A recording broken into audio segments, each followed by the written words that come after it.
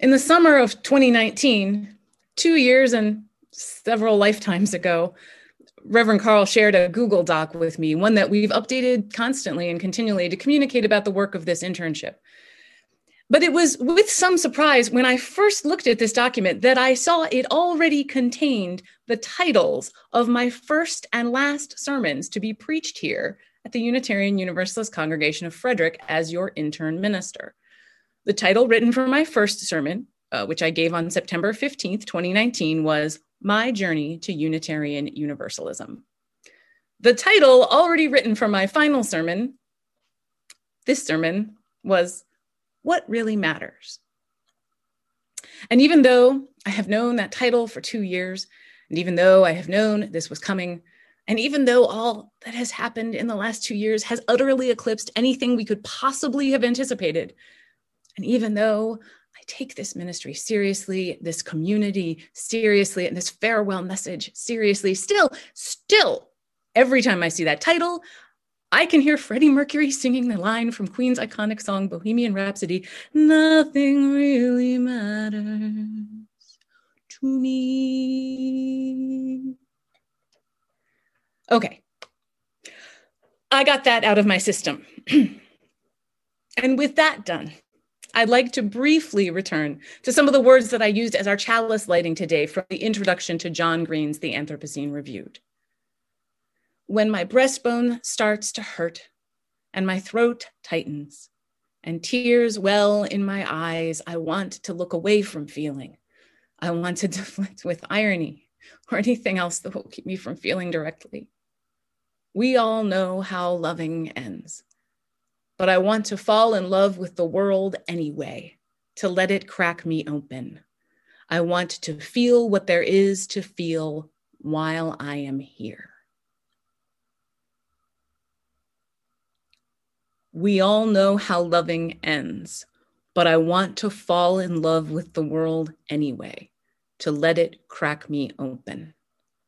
Or, in the words of Hazrat Inayat Khan, a Sufi mystic and teacher of universal Sufism, God breaks the heart again and again until it stays open. And we named this during the release from Covenant. Reverend Carl reminded us this is the truth of the life of a congregation and of our living tradition itself. We're joined by new companions, and we must bid farewell to those whose journey with us ends, as each individual journey must do. But your journey as a congregation, a people who teach, continues, as of course do each of our own journeys as we move and shift and join the life of other communities, meet new people, and explore new ways of being.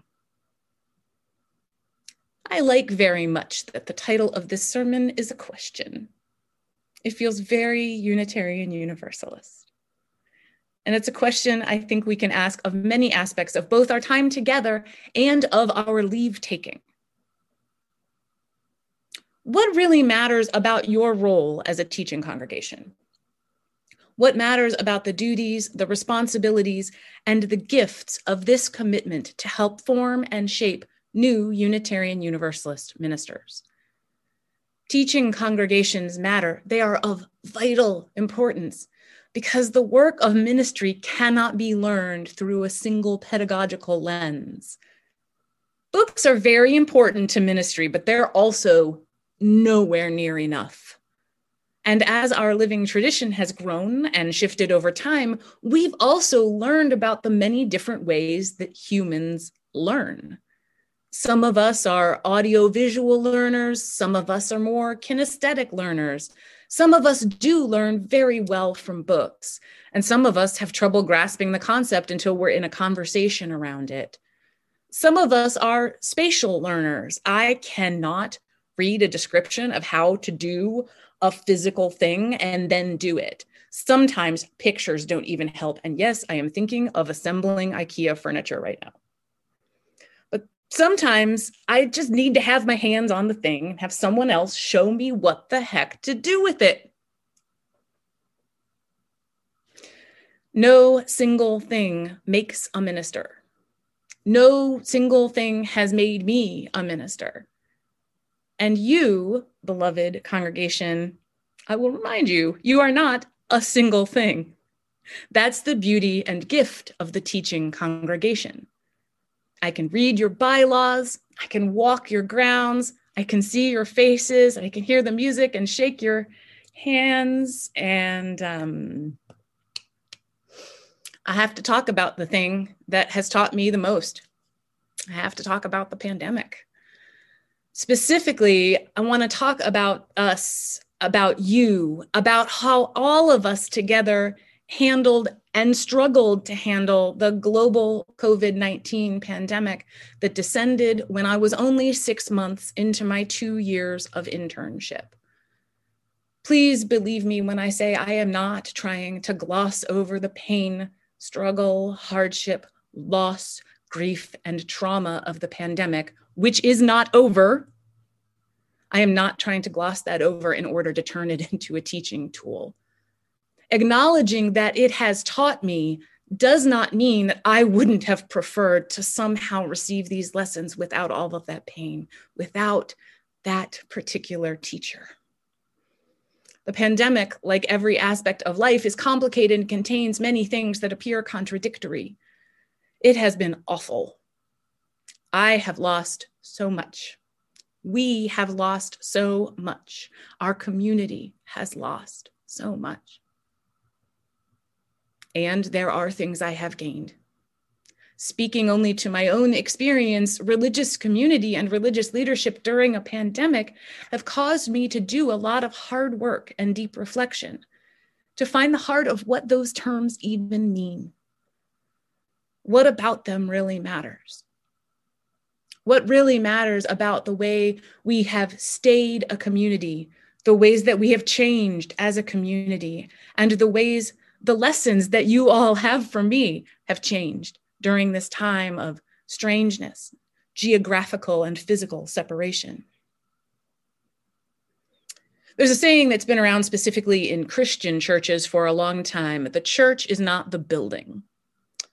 Our congregation has a gorgeous building, beautiful grounds that I have missed very much. But the pandemic has taught me in a way possibly nothing else could have, that when I aspire to religious leadership, that is an aspiration that is people-centered. It is relationally centered. The congregation resides within each of us.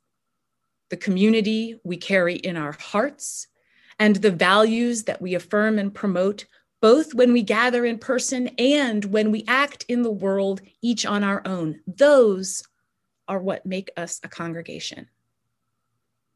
That's where we come to learn, to celebrate, to grieve, to rage, to mourn, to laugh. What could matter more than the continual creation of space, mental, emotional, spiritual space, in addition to physical space, creating a space where all those things can be shared, where we can admit when we're struggling, when we can't find the meaning, can't find the thread of story to sustain us, and where we may find someone else who has a story of their own to share, where we can create new ones together. That is what I am called to do. And that is what you, UUCF, have affirmed and taught me again and again. We can create the stories within this world that make us want to keep telling them. We can uplift the voices that can be hard to hear, and we make our chorus all the richer for doing so. What matters is creation. The creation of relationships, the creation of meaning, the creation of stories, the creation both of safety and of challenge, the kind of challenge that encourages us into new and different and better ways of thinking and being and doing. You have taught me so much about creating all these things and creating them at a physical distance. I'm sorry we had to learn these lessons this way. And I am forever grateful that it is you, each one of you, who has taught me. I'll bring us back to the original question, what really matters? And now I will shift focus from what matters about our time together to what really matters about our leave taking. Goodbyes are hard and heartbreaking. Yes, Hope, I will miss you a lot too. And of course, this particular goodbye has also been irrevocably changed by the pandemic. If this had been a regular internship, we might be having a special presentation today, maybe a reception afterward. There would have been hugs and tears and laughter. I'm sad that we can't be together, and I'm angry at the circumstances that were within human control that still led to this separation. And I'm grateful that our community cared enough to keep each other safe by keeping our distance. And I miss you, and I will miss you. But very important things also happen because of our leave taking. For one, I get to take my ministry out into the wider world, which I could not do without saying goodbye. I have worked for this for such a long time and have given up so much, even as I have gained yet more. I long to see how my ministry grows and flourishes in the world, in other places and spaces. And I will take this moment to remind you, as Reverend Carl already has, that part of our work together is not complete. I will soon have more information to share about my upcoming ordination, that sacred act when the congregation officially affirms my ministry and bestows the title of Reverend. My ministry will continue to grow because of you. Another very important thing that happens because of our leave taking is that room is made for you all to become teachers again, to remain a teaching congregation, to support Reverend Carl's calling and great talent in guiding new ministers in formation. Believe me when I say that there are many of my colleagues who were not as fortunate, not as blessed as I feel to have had the chance to learn and grow here with you in Frederick. Not every community has the resources, the time, or the dedication to support the work of being a teaching congregation. You are sharing a gift of such great abundance with the world and with our faith tradition by doing this work. Any future intern minister will be fortunate to work with you, to learn from you, to discover their own true ministerial identity while at home in your beloved community. The overwhelming emotion I feel at the end of my tenure as your intern minister is gratitude. It's hard to summon the correct words, as it feels far too large an emotion to fit within such small and imperfect containers. And so this will probably not come as a surprise to any of you, but I'm going to try and capture the fullness of my gratitude. I am turning to poetry. During the course of the pandemic time, I believe I may have accumulated more books of poetry than textbooks. And I'll let you know that I shared this fact with the president of my seminary, and he said, I approve. Texts enrich the mind, and poetry tends and grows the spirit. And few poets tend my spirit as much as Ross Gay, who in some biographical blurbs changes whether he lists poet first or gardener. When thinking of expressing gratitude, I reached for his collection called Catalog of Unabashed Gratitude, because that's what I have for you. I'd love to share the entire title poem with you, but it's very long and it contains a good number of curse words.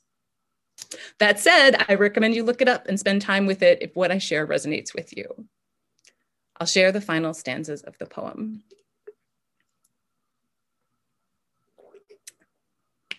Catalog of Unabashed Gratitude by Ross Gay. And you, again, you, for hanging tight, dear friend.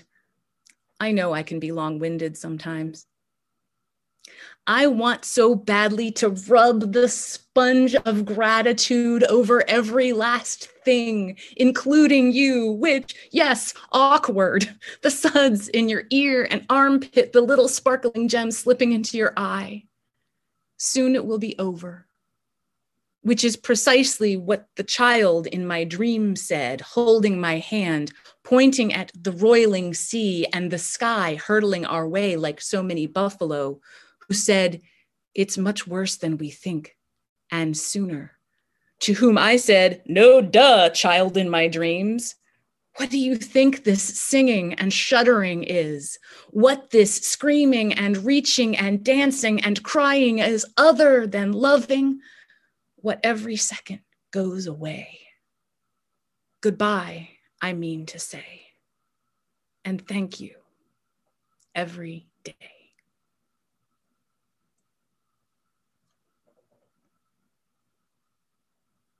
Thank you. And to return to what really matters about ministry, it's not just creation, because there is no creation without destruction. Creation endlessly folds in on itself. Relationships and mysteries remain unsolved. Garden beds are overturned, and we despair ever finding a new shoot of growth until we do. And we always do. And it is always miraculous in its stubborn persistence. This is what I think John Green means when he says, "We all know how loving ends, but I want to fall in love with the world anyway, to let it crack me open. I want to feel what there is to feel while I am here." This is what I think Hazrat Inayat Khan meant when he said, "God breaks the heart again and again until it stays open." And we conclude our own services each week acknowledging that we are each different for having spent this time together. I am different for having spent time with you. You have co-created my ministry, have challenged me, and have loved me more fully into being. Thank you. To prepare for this service, I reviewed the recording of my first sermon here from 2019, and I noted with great joy and surprise and delight that I selected the same hymn that I have today. Love will guide us.